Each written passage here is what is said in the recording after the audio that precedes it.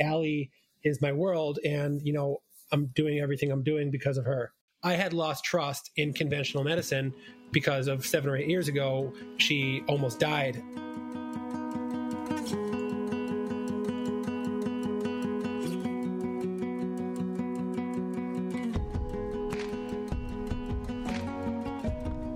You're listening to the Believe in Dog podcast. I'm your host and resident dog mom, Erin Scott. If you consider your dog a family member, then this podcast is for you. Let's celebrate the love and connection we have with our dogs. Not only can a dog be your best friend, but I believe a dog can be a healer, a teacher, and an inspiration. This is a place for us to connect in the joy of loving our dogs, and also a place where you know you're not alone in the difficult times or in the sadness of missing a dog that was an important part of your life. I can't wait to share with you stories of how the love of a dog is changing our lives and changing the world. This is Believe in Dog. Welcome to episode 23 of the Believe in Dog podcast. I'm your host, Erin Scott, and thank you for being with me today. I'm recording this on the 4th of July here in the United States, so if you are celebrating, happy 4th. I have to tell you that I struggle a little bit at this time of year because love my country, but wow, do I hate fireworks. I swear that we must live in the fireworks capital of the United States. And my poor girl, Penny, hates fireworks. She is so incredibly scared to death. She will just start shaking and panting and pacing all around the house, and she can't calm down. And we do everything. We're turning up the TV, we're doing CBD, we're doing herbal treatments, we're doing homeopathy, we're wrapping her in a blanket, but then she'll fight you to get out. And Nino, who's usually our more fearful guy, he doesn't even mind the fireworks, but he gets upset seeing her get so upset. And then we just have like 130 pounds of fearful dogs combined. So my husband and I can't really make any kind of plans anytime we know there's going to be a lot of fireworks. And we try to just hunker down either in the living room or on the bed and just get everybody comfortable and try to get everybody in their safe space. And it's just so heartbreaking when you see your dog being upset and you just feel like there's nothing that you can do to help them. And this whole experience was actually making me think of our guest today, Peter Chencarelli from Allie's Canine Crew.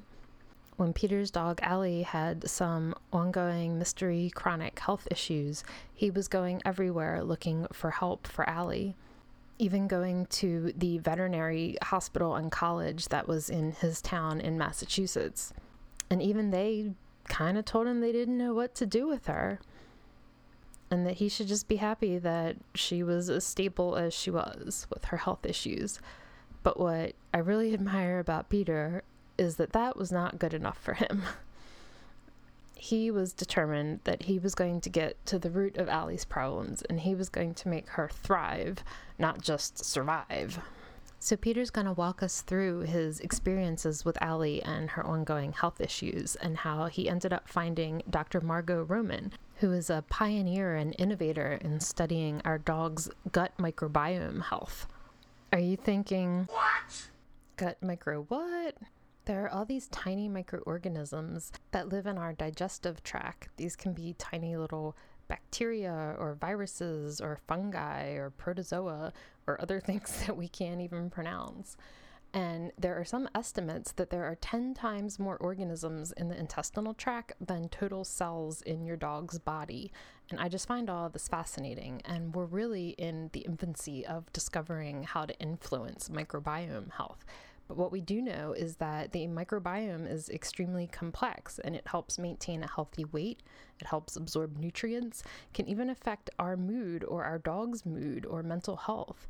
And 80% of our immune system lives in the digestive tract. This is true for people as well as for our dogs. So when we start seeing health issues like allergies, autoimmune disorders, even cancer, these can all be signs that the microbiome is out of whack or dysbiotic. Some of the things that can contribute to causing dysbiosis would be diet, it can be chemicals in your environment, it could be antibiotics, which happened with my girl Penny and caused a lot of skin issues.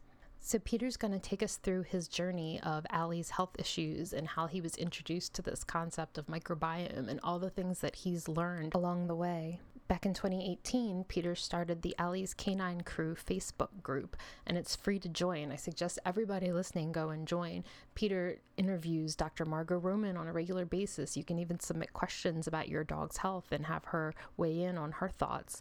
And so many other amazing people, and he posts videos all the time of all the innovative things that he's doing to help Allie's health with ozone and diet and herbs and homeopathy. Peter and I are going to touch on all these things in our talk today, and we're definitely going to be talking about poop. So let's get started with Peter Shankarelli of Allie's Canine Crew. So I am here today with Peter Shankarelli. Hi, Peter. Hi, how are you?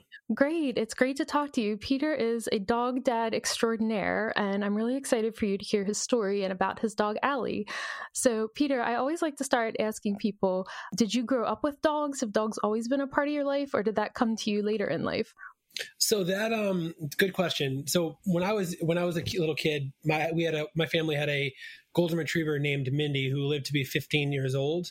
I don't really remember much at all about her other than a couple pictures that I had and there somewhere, and she ate the coffee table, and she did live to be 15.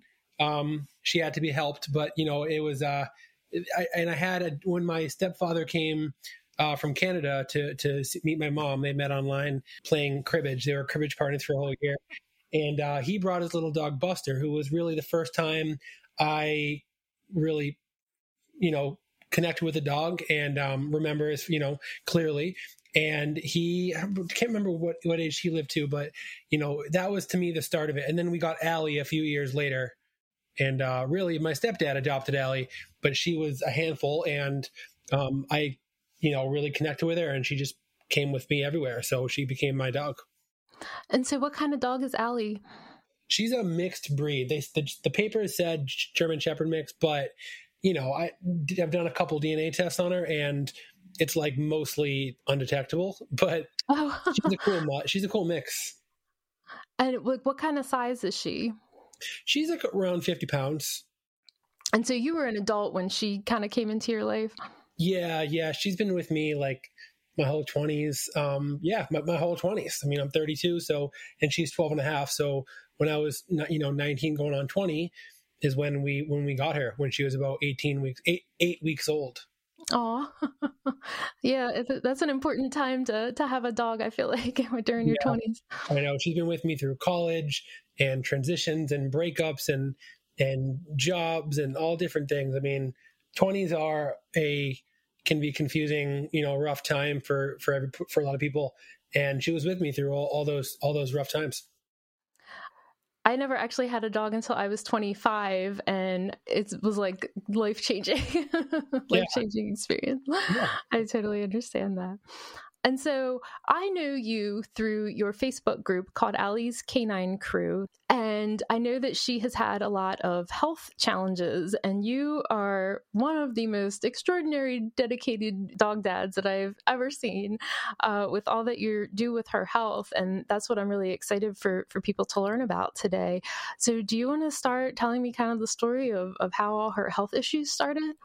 For sure. Yeah. So, looking back, she's the reason why I am on here with you and my group. And, also one of the reasons why I have a thriving part-time small dog training. I prefer to call it dog teaching and human training.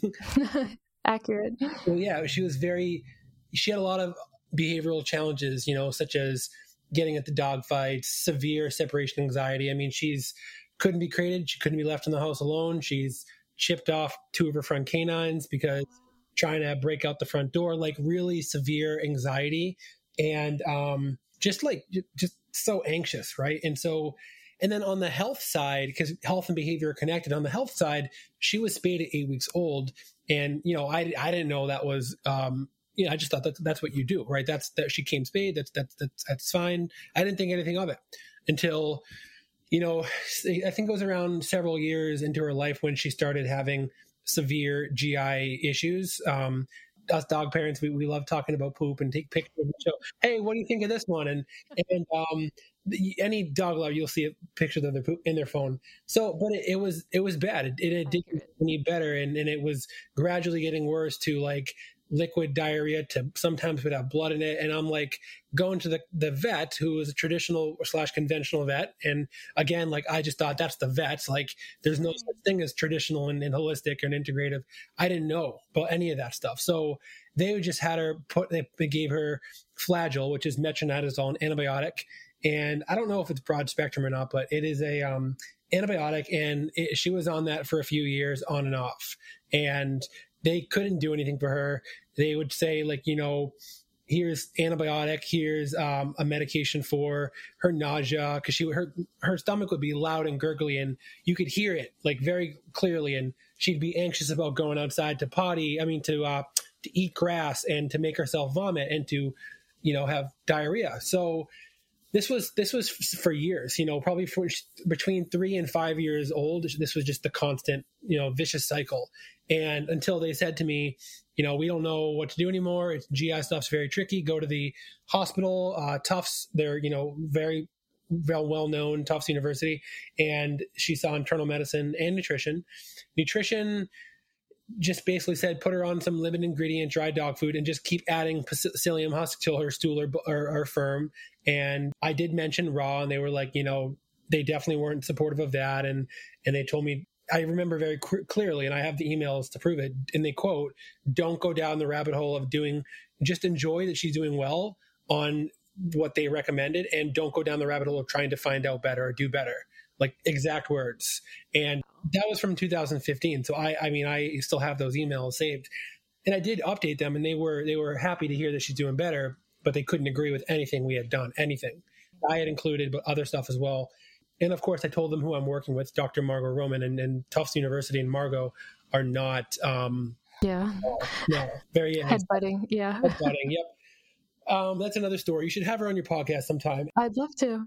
Allie, she almost died. I mean, after that, when the hospital said to us, we don't know what's wrong, bring her back if she gets worse, after being there for 2 days almost on doing, different kinds of tests, include Cushing's disease, they were like, we don't know. So at that point, our only, we were basically given up on, I felt like, and our only option when shit hit the fan, literally, was to go to the ER down the street, where, there was really nothing left for us.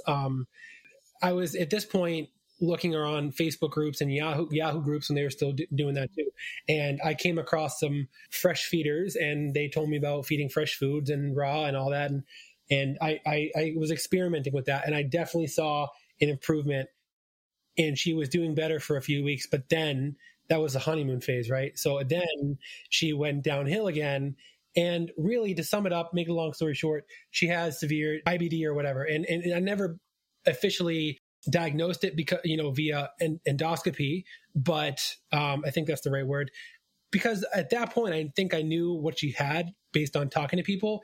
And I felt like I'm not going to put her through that. I'm just going to treat her as if she had it. And I found a holistic vet, and we worked together on her gut, restoring, repairing, healing her gut microbiome, because she had leaky gut and lots of food intolerances as a result. I couldn't handle a lot of proteins and things like that. So she needed a very, very, very, very simple diet, right? And then it was almost like an elimination diet. We were doing that. And then we started repairing her gut, and lo and behold, she got better. Okay, I'll stop there in case you want to ask me any questions. Well, one of the things that you're touching on is something that I have also learned sort of the hard way with my own dog's health issues, is that as pet parents, it's like we have to give ourselves permission to look elsewhere when what the vet down the street tells us isn't working. And I feel like that's really scary sometimes for a lot of people, because I'm not a vet, I'm doing what the doctor told me. And it's like, if that's not working, it's a little scary to have to be like, okay, I got to figure something else out. And what do I do? Because I'm not a vet. I don't know where to go. And so I feel like we have to kind of give ourselves this permission of like, I have to keep looking to find the right answers for my dog. Right. So I know you work with Dr. Margot Roman, who is renowned, and I don't know if it's accurate to say she invented the whole idea of fecal microbiome transplant, but I certainly associate her with that. I know you're in Massachusetts. Did it just work out? She's, right down the street from you? Yeah, I think after I left the ER at some point, I was doing research and I found a holistic vet. There's several in the area, and there's probably a lot more than I know of, because that's how I found Margot. Was I went to a holistic vet, and I remember telling them, look, like, my dog's very sick. I am not going to give her a rabies vaccine. And I was very adamant in, like, telling her this is what I want. But at the same time, I needed her help, like with the GI stuff and the immune system.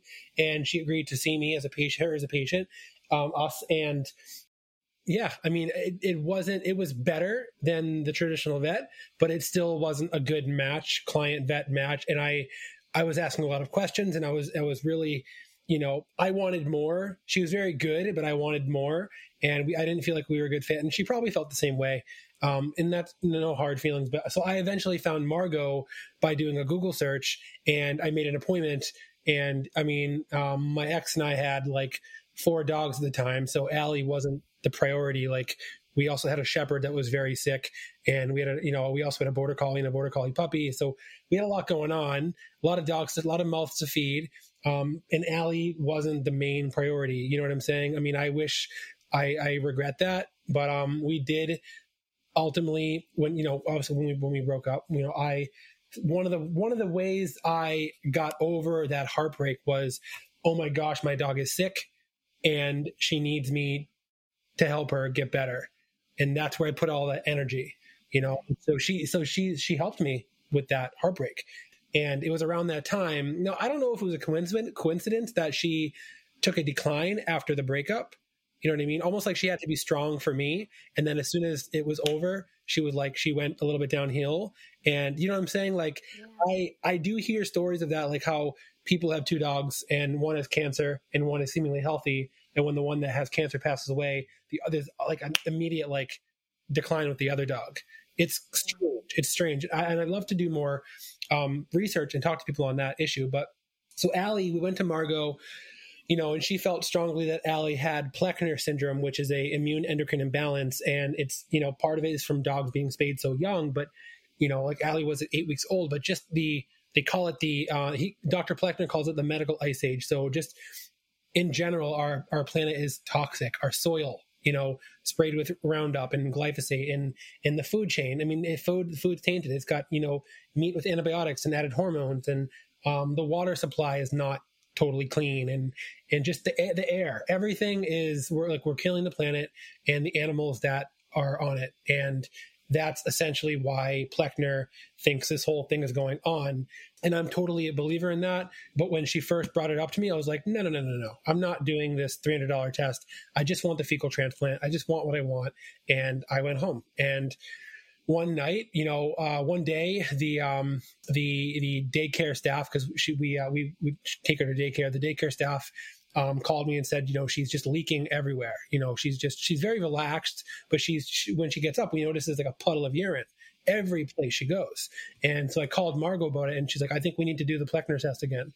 And that's when we found out that, and by the way, she has a history of mast cell cancer. 2015, she had stage 1 mast cell tumor, and it was removed. And that Pleckner and cancer and allergies and all this stuff, it all coincides, so it's really, we're destroying our planet and our animals. So the flea and tick poisons, the food, everything, the over vaccines, over vaccinations, overuse of antibiotics. And I'm not saying those things aren't necessary, vaccines and antibiotics. There is a time and place.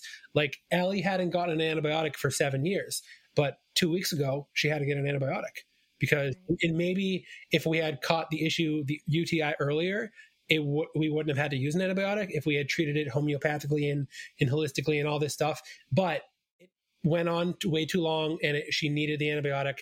But I had a beautiful integrative approach where, antibiotic 5 hours later, microbiome fecal transplant, antibiotic 5 hours later, microbiome fecal transplant. That way, she's not just antibiotic, and then she's -12. If you think about it as a number line, where we end up at 0, and then we give her another fecal transplant to restore the damage. if that makes sense. But it's there's time and place. But I had lost trust in conventional medicine because of 7 or 8 years ago, she almost died. I feel like as a result of that. So I was very distrustful, and for me to do the antibiotic, I knew at that point it was the right thing to do, but I was really scared, because I'm like, being pulled in 2 different directions. But there is a time and place. What's interesting with my girl Penny here, I had first found out about the animal biome testing, which is like a kit where you can take a poop sample and send it out, and they will tell you what your dog's, gut health looks like, whether it has good bacteria, bad bacteria. I had found out about this at the beginning of 2019, I think. And it was just like, hey, just for the heck of it, I'm going to send this out and see what happens. And it came back and it wasn't great, but I just kind of didn't know what to do with the results.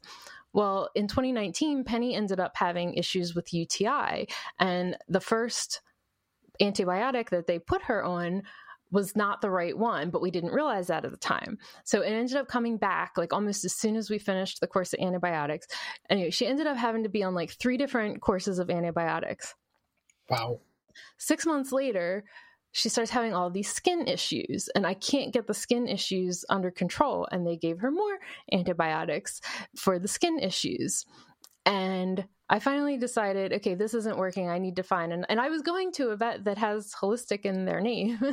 And I was like, okay, I need to find another approach. I ended up finding another vet at the beginning of 2020.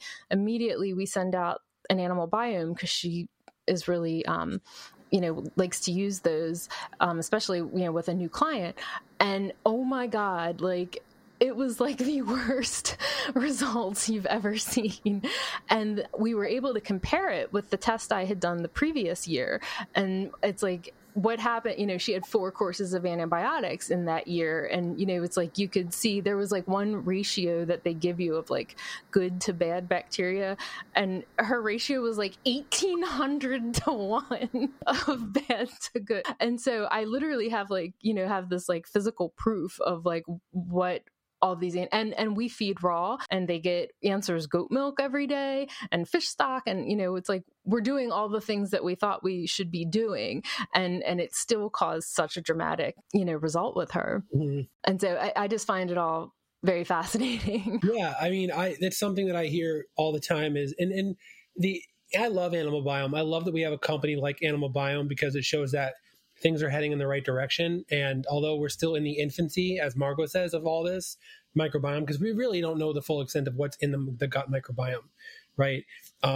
Most probiotics have like 14 strains, right? In the human microbiome, there could be 500 species, 1,000 subspecies, like as Margot says. And so a poop would be like the most complete like probiotic, and it's what they do in nature. They self-medicate. They've been doing that since the beginning that they've been on Earth. But because of the animals in the planet being toxic, and our dogs being toxic because they're eating dry foods and they're getting over vaccinated and all that stuff, their poop is toxic. So they're going to eat the poop of other animals that are toxic, and it's not giving them the relief they need. So they're trying to say to their owners, my gut is, I have an imbalance. I need to rectify that by doing what I, as a species, know to do, right? By eating the scat of other animals. But that poop is not a healthy poop. It is from an animal who's not eating a good, eating a toxic diet. And they're, has had multiple rounds of antibiotics, heartworm pesticides, which is an intestinal antibiotic, flea and tick poisons, and just, it's not healthy, and it doesn't make the problem any better. A lot of times makes it worse. So when you direct an animal to a healthy feces, then that's where you can see a big change. Animal Biome uses a test called 16S. So the test only shows 16 species or strains in the dog's poop or gut that are within balance or not in balance. It doesn't show you everything else. So again, we're just in the infancy. It's not everything. And it definitely is great to have it because it's information that you didn't have before. And it could show you something, and it might not. And I know that there's now a test called MyDog, MIDOG, that tests for 1,000 strains. And MyDog, it's not a company like Animal Biome, right? But it can be used like Animal Biome, and it's a very expensive machine. And I know Animal Biome is a very small startup company, and having that kind of money, it's difficult. But they're doing what they can do, and I think that it's only going to get better and better and better over time. And again, I love Animal Biome, and I love what they're doing. Their donors, they have a raw donor and a standard donor, and the raw donors, the standard donors are kibble fed, and the raw donors are raw fed or fresh food. But still, they're not the quality as Margot's donors. Like 5 years, 27 generations, never had antibiotics. They could have antibiotics within 6 months of being a donor. So, they can't tell their donors what vaccines to have. So and all that makes a big difference in how the dog responds to the fecal transplant. So, but Margot's dogs are eating a plant-based diet, 93% plant-based, right? And there's a lot of people that say that you don't feed dogs plants, you feed them, well, you can, but mostly predominantly meat. So there's the whole question of how will a dog respond to that? I haven't seen any. I've only seen positive results with Ellie. I think what they eat, their diet is important, and I would love to see. Let's just say Karen Becker. You know Karen Becker? Of course. I would love it. I don't know if she has a dog because she's so busy and she does a lot of traveling, but I would love if she had her dog as a donor. That would be incredible. Right. I know Habib is using his dog Shubi as a donor to local people that need it through his vet. Yeah, our vet actually uses her own dogs. Awesome. It's probably not quite as Dr. Roman, but but she does test regularly. That's awesome. So let's talk about the whole idea of fecal microbiome transplant for anybody who's not familiar with that.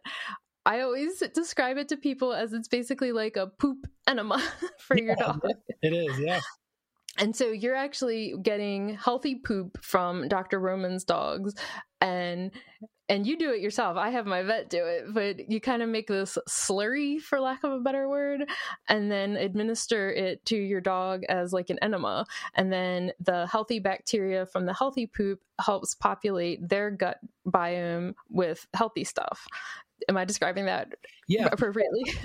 Absolutely. So for sure, you described it perfectly. So a dog that has been given antibiotics or multiple rounds of antibiotics or pesticides or eating a bad kibble diet or whatever, or processed food, has a bad gut. And so, especially if they have cancer, any dog that walks into Margot's clinic pretty much gets a fecal transplant, especially if she's on the case, if they're going to her and not one of the other vets there. But, it restores the dog's microbiome. The gut microbiome is 80% of the immune system. So if you have cancer, and cancer is immune system, a downed, weakened, dysfunctioned, confused immune system, and you have the ability to give a dog a new microbiome, gut microbiome, which is 80% of the immune system, now your dog has stronger legs to stand on. So any therapy, chemotherapy, there was a study done in humans that immunotherapy non-responders were turned to responders after getting a fecal transplant for humans. So the gut communicates with everything in the body, the brain, everything, so it's one of the things that, Allie was in for a fecal transplant on, yesterday. She got a fecal transplant at the clinic because she was off for antibiotics on Tuesday, and she got a fecal transplant on on Thursday. She has now kidney disease, and there is such a thing as the gut-kidney axis, just like there's the gut-brain axis. The gut communicates also with the kidney. So if she's in kidney failure, I need to make sure that her gut is in tip-top shape so the two can communicate with each other. And she also has some hind-end weakness, IVDD, so she's losing a little bit of feeling in one of her paws. So she's, it could end in paralysis. But I want to make sure, again, that the gut is in tip-top shape. So getting that fecal transplant, and you want the dog to hold on to the transplant until the very next morning. I fell asleep early. I had to let her out at 2 a.m, and she pooped. So she held the transplant from probably about 2:30, 3 o'clock to 2 a.m, which isn't bad. It's not bad. I would have loved to have held it longer. Her poop was good. But it also was good to begin with because I was giving her some poop during her antibiotic course treatment. And if I wasn't, then she might have had like blowout diarrhea. But I think I made by that antibiotic course with minimal discomfort, GI discomfort, because of that protocol, giving it 5 hours after. Even though that poop was going to be canceled out by the next round of antibiotics, it was supporting her during the course of it. Right. And now that she's had her fecal transplant, she may go back for another one in a few weeks, maybe. I haven't decided. I could also give one at home. I know how to do it. It's messy and I don't like to do it. But it doesn't, who wants to do that in their kitchen where they eat? But I am giving her poop. They're little frozen raw poop nuggets from Dr. Roman's dog, and they're in the freezer. And I take one piece out, and she eats it like a piece of a treat. And I'll put some in my palm, and she'll eat it out of my palm. And she's doing that on her own. So I think you're doing that at once a day for a while. Really, I mean, you could be once a week, twice a week, but I feel good about giving that to her because I know that it's better really than any probiotic on the market. It's a healthy donor stool, and it's supporting her gut and her immune system in the best way possible. Kind of like Animal Biome is doing. And so for anybody who's dealing with a dog, whether it's, like you said, allergies, cancer, autoimmune, I think the gut health is a piece that gets overlooked a lot by conventional medicine. I always say the vet down the street because that's where we went for a long time with our previous dogs that both passed away of cancer.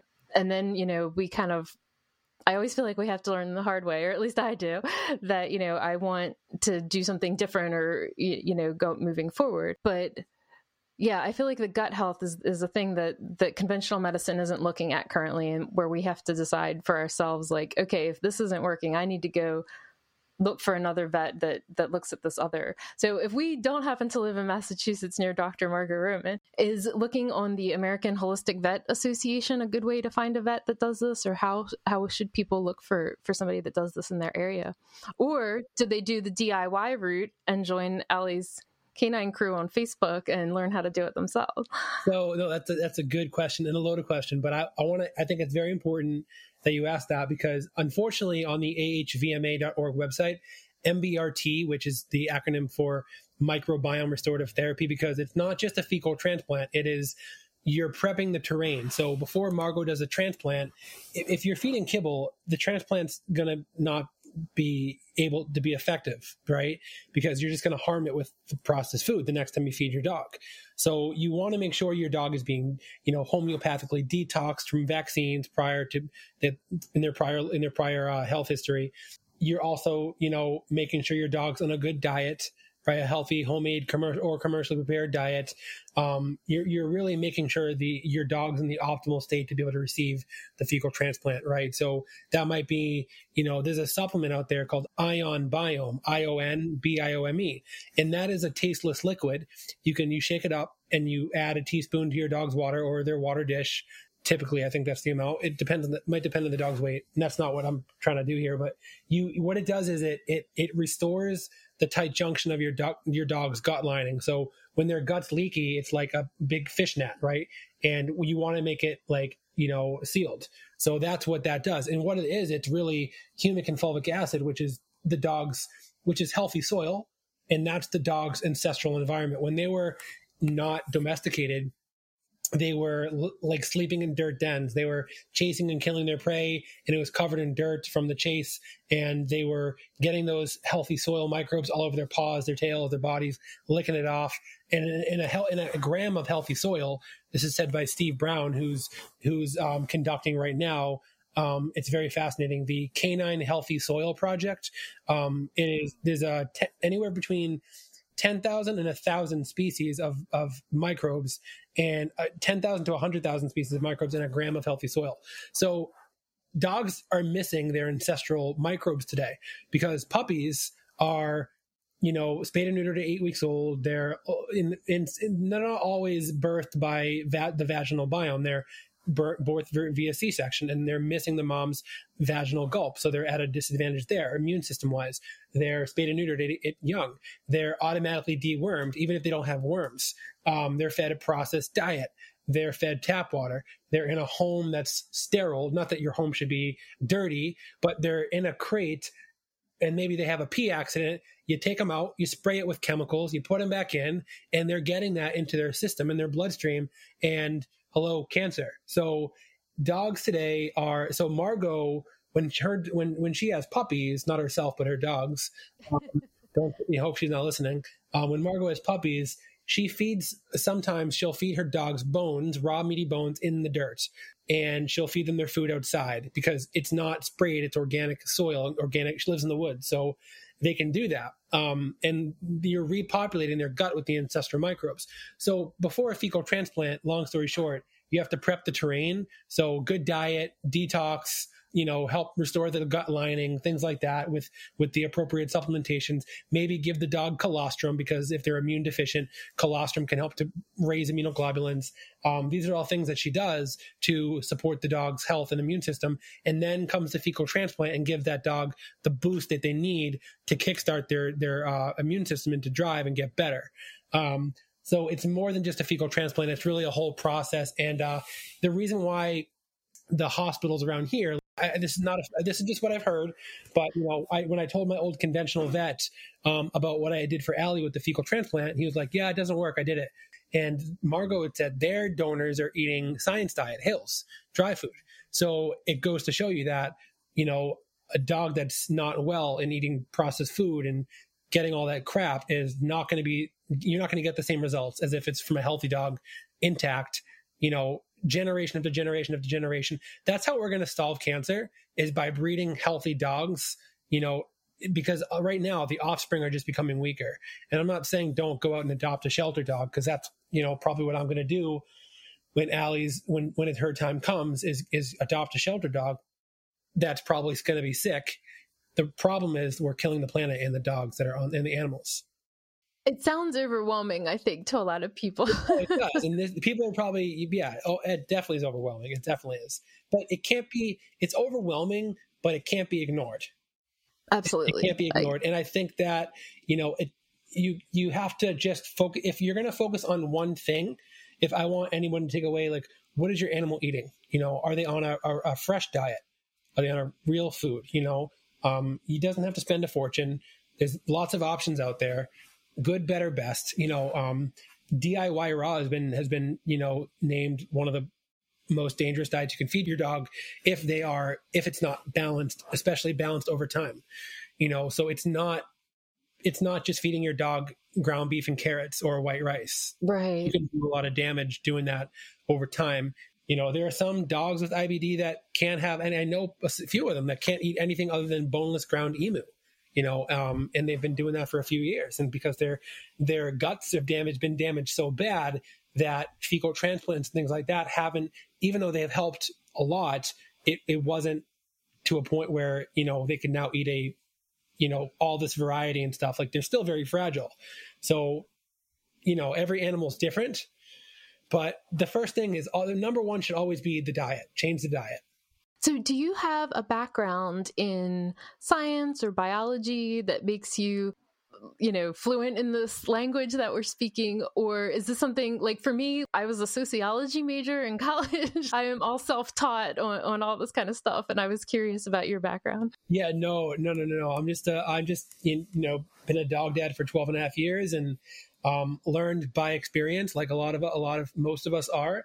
And I'm actually a special ed teacher. I've been working with kids who have autism for about close to 10 years now.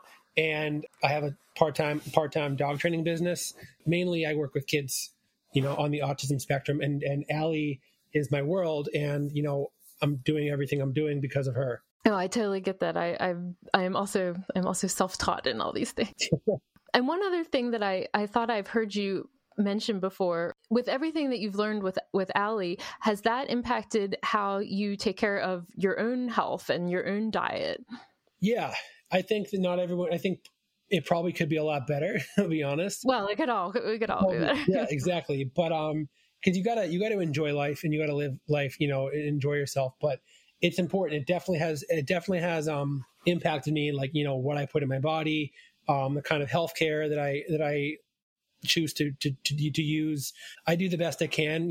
I do, still, conventional medicine. I was on prednisone a few months ago.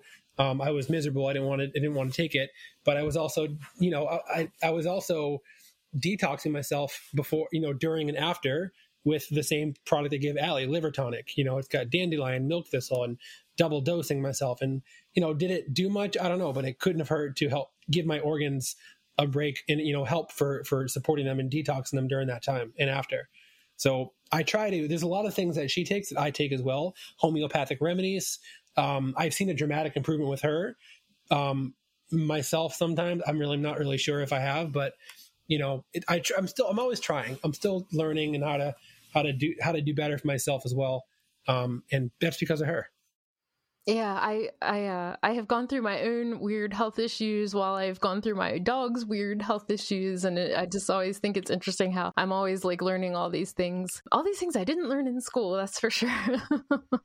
Is there anything else that you wanted to share about what's going on with Allie right now? I know she's had some challenges lately, and I actually got really emotional listening to you on Facebook, and just about how, while we do our best for our dogs, sometimes we still end up in these situations that we weren't expecting with their health. And I think you had talked about like not blaming ourselves, and we had to forgive ourselves. And those are things that really just touched me, that I've had to deal with also. So I didn't know if you'd be okay talking about that here. Yeah, it's been a hell of a 2 months. She hasn't been well for really like 2.5 months. And, I was trying to be on top of it and thinking, the first sign for her was, she had been peeing like everywhere. And, because of her issues, like being spayed early and with Pleckner syndrome, which incontinence can be part of, and being an older dog with early spay can happen. And but still, like, there were signs like her peeing everywhere and, peeing constantly on walks. And these are signs that are classic for UTI. And, I wasn't paying attention like I should have. I was, but I wasn't really paying attention like I should have, and alerting my vet of certain things, like her licking herself constantly. My vet and I are always in contact, like almost daily. Margot and I are talking, and I have a lot of eyes on Ellie. So it wasn't like I was being negligent. I know that's not what you're saying, or anyone's thinking of that, but I do feel bad that I wasn't on top of it like I should have been. Like I was, but I don't know how I missed that. I don't know how and that's the part I struggle with, that I feel like that if I had just only gotten that, it said something about that, the whole thing may never have happened. She wouldn't have been hospitalized. She wouldn't be in kidney failure. She wouldn't have had to been on antibiotics, but I think that, it all happens. It's just, you can't dwell on it. And because it doesn't do anything to help Allie, if I sit in bed and I'm depressed and I dwell on it and I can't get out of that funk and I can't move forward to help her, like I have to help her. So while she's in the hospital, I'm like going to Walmart, buying rugs and runners and yoga mats, and I'm just lining my apartment with them because I have hardwood floors and I want to make it safe so she doesn't slip and fall. Because during that 2 months, the UTI caused her to have hind end weakness, have pain, and dogs are good at compensating, and she was slipping and falling. And here we are going to the chiropractor sometimes 2-3 times a week to fix that. And, going to the vet for IV ozone, because the noticeable sign was when I came home from work and she looked like death and she had a fever, and we brought her into the hospital, Margot's, for IV ozone. And it helped, but we noticed that was when we noticed she had a kidney issue. And we're like, why does she have this kidney issue? Could it have been she drank from contaminated pond water? So we're dealing with that. And my whole mind's on kidneys, and not UTI. And then she fell one day and she couldn't get up. This was a couple of Sundays ago. And that's when the ER that she had to be hospitalized, and it turned out to be a UTI. And, like I said, like I'm just feel like awful because of this whole thing, that it had to come to that. But she's okay. She's feeling good. She's feeling a lot better. And we're dealing with, the kidney stuff, which we got a great plan, but also equally as important is the IVDD, the intervertebral disc disease. She's losing some feeling in one of her back paws. I have to be very careful that she doesn't slip, because if she slips, she could traumatize herself again and could paralyze her. So I'm trying to get her into rehab, and I'm trying to, look into getting her to the neurologist to see what they can do, but I have to consider her quality of life too, and what I'm willing to put her through. I don't want her, it's a lot. So I'm trying to, right now she's just laying on her dog bed, and she just got some red light therapy on her hind end, and a lot going on, but she's still teaching me. And I didn't say anything for almost 2 weeks about what was going on, because I was still in the thick of it. It was very emotional. It was hard for me to talk about because I would break down, and I don't want everyone to have to see that. And also, I want to make sure that I'm not going. I have so many people that I'm talking to because I have a bunch of friends I met online that are a good support group that have challenging dogs themselves and are very, very educated and smart and helping me. One of them met me at the hospital and spent the entire day with me. She lived nearby. That's amazing. Yeah. And a lot of people I've spoken to Karen Becker, I've spoken to Julianne Lee, I've spoken to, pretty much this dog has the best of the best on her team. Yeah. I mean, this is like the dream team of veterinarians you're naming. Right. And all because I decided one day to put my face out there and to educate others on my experience with Allie and her story. And, people just would just naturally kind of gravitate towards me, ask me for suggestions and advice and help and support and more, and it just kind of it blew up. So I am able, I've just made amazing friends, and you can do that. Anybody can do that. I just all they can say is no. I reached out to Julianne Lee one day, said, hey, I want to interview you. And she responded and was like, yeah. And that was the start of our friendship. So anybody can do that. Anybody can. So put your face out there, fight for your dogs, fight for yourself. And, that's what I got to say about that.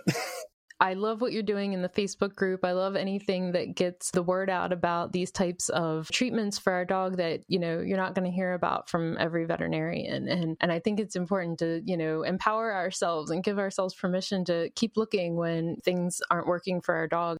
I had a dog, our first dog, Lucy, she's the dog that made me fall in love with dogs. Oh. And she had this mystery illness and she was having these tremors and she would fall over. And she ended up being diagnosed with something called canine insulinoma, which is this very rare form of cancer that affects the pancreas and it makes it overproduce insulin, which drives down the blood sugar. So it's kind of like the opposite of diabetes. And it was making her have these seizures. And it could have been caught if somebody had looked at what her blood sugar number was in her blood work. And for 3 months, we were having cardiac workups and neurological workups and all these things done. And she's still having seizures. And I have to video them because my vet was talking to me as if I didn't know what a seizure was. Right. And, because he's not believing, the symptoms that I'm describing don't make sense to him and all these things. And we ended up going to a holistic vet. And something I always like to tell people about that they don't always know is you can get copies of your vet records. We usually just go home with this receipt that has all of the charges that we don't want to remember, but we don't sometimes get the important records, like their blood work or their things like that. And so our holistic vet ended up finding that, 3 months ago, she had this really low blood sugar reading and nobody ever kind of followed up on that. And that led to us getting the proper diagnosis. And so that was kind of our hard lesson in learning that I'm sure this vet is great. He's been in business for a long time, but I want something different and more thorough for our dogs. And even though we've been going here for 10 years, this is no longer the way that we want to care for our animals and, thinking outside the box. Oh, and he called me a witch doctor. That was the other reason I left the practice. Wow. But I feel it takes it takes an element of almost courage or bravery, or at least for me it did, to feel I could say, I'm not going to listen to this guy that has the degree. I'm going to go do something else, And so I guess I just like to, hear stories from people who have done that also. Yeah. I mean, when Allie was in the ER recently, a couple of weeks ago, almost, I was nervous, because I had brought her food in, and then she didn't eat. She probably ate 3/4 of it. And they started feeding her Hill's Science Diet. And I had said, I had to, so they needed my consent for approval on certain things. I approved gabapentin, but I said to them, anything else, any other drugs, don't give her any vaccines, any other drugs besides gabapentin, please call me immediately and get my approval and I'll discuss it with them. Hill's is considered a prescription. It's not. I mean, it's prescription corn, but it's still considered a prescription. And she has a history of IBD, and that could have caused her to have a flare up. and that could have been very messy. When I told them that, I think that this is not an anti-vet. Like, I love vets. I love vet tech. Right. But Right. but I was asking questions. I was advocating. Margot was also asking questions and advocating. And they weren't the super friendliest. And I get that they have to have a wall up because they have to protect themselves too. But I have to also protect my dog and advocate for her as well. You have to ask for blood work. You have to ask for have everything emailed to you. Share it with your vet. Have a binder of things. Just add to Yes. it. Anytime you watch a Facebook Live and you want to take notes or something, throw it in your binder. Yes. Just things like that. I'm not very organized when it comes to her. At this point, it's like it would be an impossible feat. But all the recent stuff I have in my phone in a certain spot, and I can access it very quickly. Get second opinions if your gut's telling you something's not right. I like to. I know it's not possible for everybody. I have 3 jobs, but I work with, if you're holistically minded or you want to have a more natural lifestyle approach with your dog, right now I have an herbalist, Rita Hogan. She's helping me with the herbs we got her on nettle seed and nettle seed tincture, and dried nettle. Again, this is like the dream team of veterinary care. Yeah. And Rita is very affordable too. I feel like anybody could consult with her. Some holistic vets want to charge $400 or $500 for an hour consult. Rita is very, very, very affordable, and she's awesome. So Canine Herbalist, Rita Hogan, check her out, canineherbalist.com. I'll put links to all of this in the show notes. Oh, awesome. And also Andrea Ring. Andrea is my animal homeopath. She's human homeopathy too. And, we got a beautiful homeopathic protocol, a nice herbal protocol, a nice diet, using food energetics, a nice, kidney friendly diet. So you can kind of bring people. You don't have to have the perfect holistic vet 5 minutes from you. You might have to drive an hour and a half. Maybe you see your conventional vet for the blood work and stuff like that, and then for serious stuff, you consult with your holistic vet if that's more what you want to do. You have somebody there, and you work with people online, virtually. You might have to assemble your own team. That's what I'm doing. Even though I have Margot, I still want to have more people on my team. because she's busy and she's got all these people to care for as well, and she can't spend 2-3 hours on me discussing homeopathy and putting together a custom homeopathic approach for me. She wasn't offended that I'm using a homeopath. She thought that was amazing. And any vet that gets offended or has an ego like that, I think that's a red flag. And you want a vet that's going to be open-minded and supportive, Yes. And work with you. So yeah, I think these are all such important things. Absolutely. Everybody just hang tight and keep up the fight. Well, thank you so much for your time, Peter. I really appreciate hearing more about you and hearing more about Allie's story. And we're certainly all be joining Allie's canine crew and watching your videos and learning from you. And thank you so much. Thank you, Erin. Thanks for having me.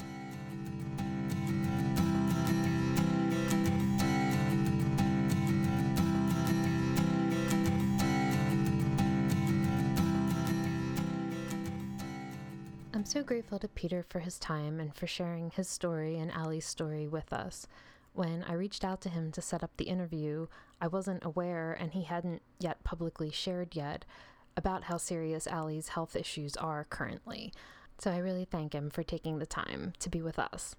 I'm always endlessly amazed and, quite frankly, inspired by the lengths that we pet owners have to go through sometimes to get the right answers for our dogs or to be able to take care of their health issues. We almost have to become experts on our dog's health issues. I know this has been true in my life, especially with my dog Lucy, who had the insulinoma, and now Penny, who's gone through these allergy and autoimmune issues.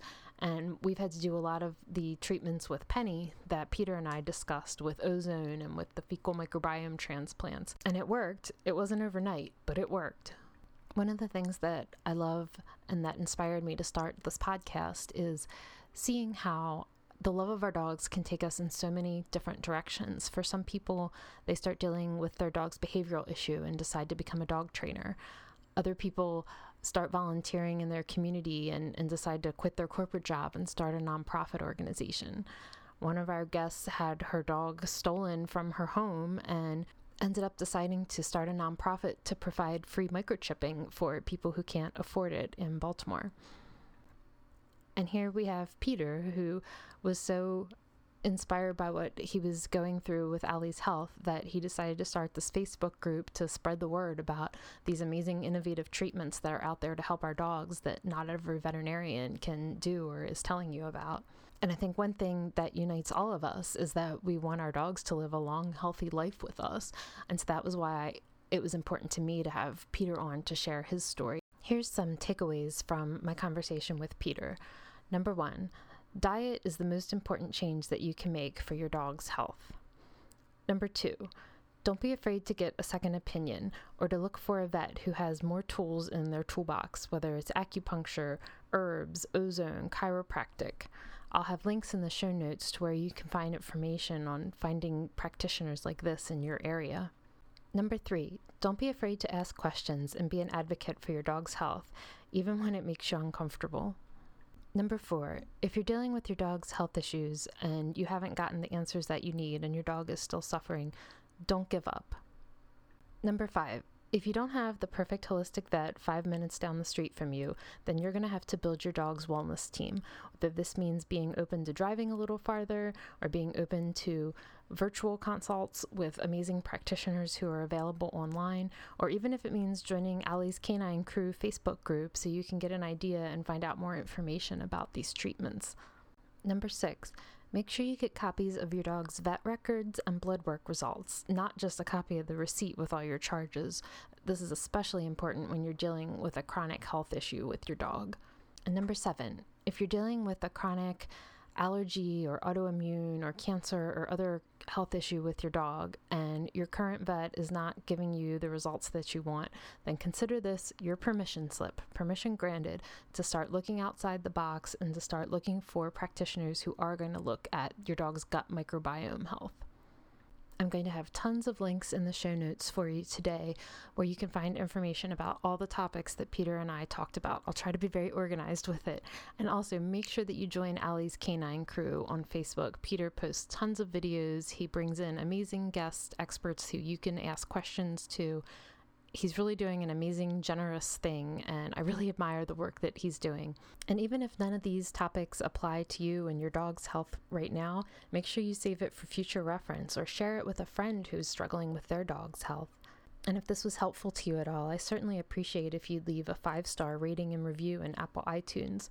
Your ratings and reviews help more people find the show, and I read every single one of them.